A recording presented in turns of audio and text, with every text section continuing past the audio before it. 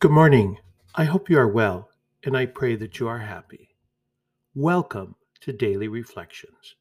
Each day we spend time in prayer and break open the Word. I'm Father John, and this podcast is meant to guide us and challenge us to grow in our relationship with Jesus. You are a blessing, you're a gift. God loves you so very much. And I just want to thank you for joining me today on this Friday of the third week of Easter. We begin today with Psalm 117, verse 1, 2. Go out to all the world and tell the good news. Together, go out to all the world and tell the good news. Praise the Lord, all you nations. Glorify him, all you peoples. For steadfast is his kindness toward us, and the fidelity of the Lord endures forever. Go out to all the world and tell the good news. Together, go out to all the world and tell the good news. Our gospel today is from John chapter 6, verse 52 to 59. The Jews quarreled among themselves, saying, "How can this man give us his flesh to eat?" Jesus said to them, "Amen, amen, I say to you, unless you eat the flesh of the Son of Man and drink his blood, you do not have life within you.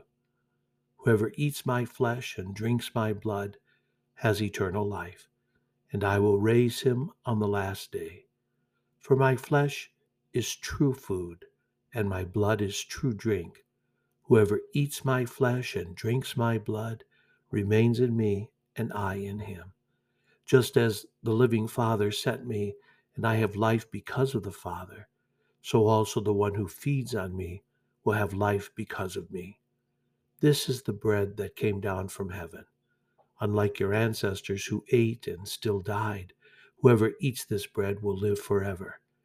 These things he said while teaching in the synagogue in Capernaum.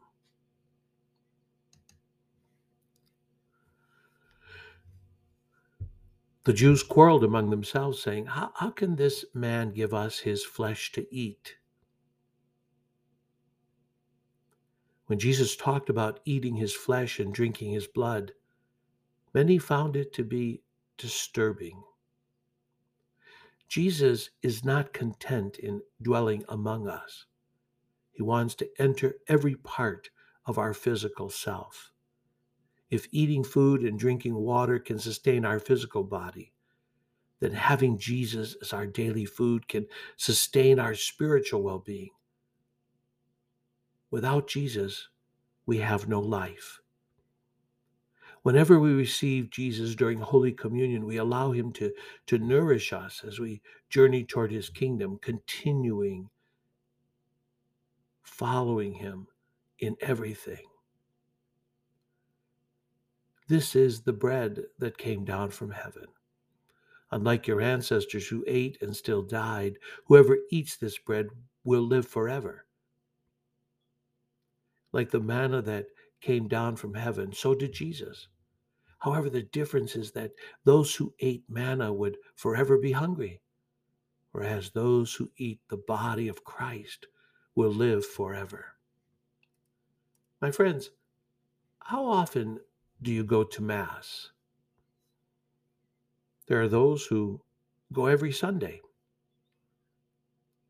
There are some who go every day. There are also many who go perhaps twice a year. And then there are those who have not been to Mass in years. Where do you find yourself in the midst of all these questions? There have been people who have told me that if they miss Mass and do not go to Holy Communion, they feel a disconnect. One of my friends told me when he does not receive Jesus in the Eucharist, something is missing. Something is missing. Someone is missing. Someone is missing.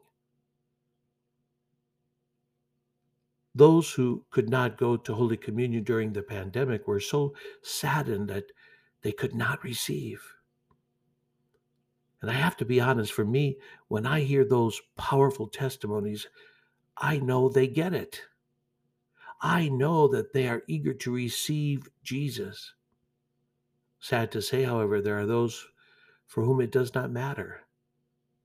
I sometimes tear up over the reality that this is true because their eyes are really closed to Jesus, closed to the bread of life, that he is truly present.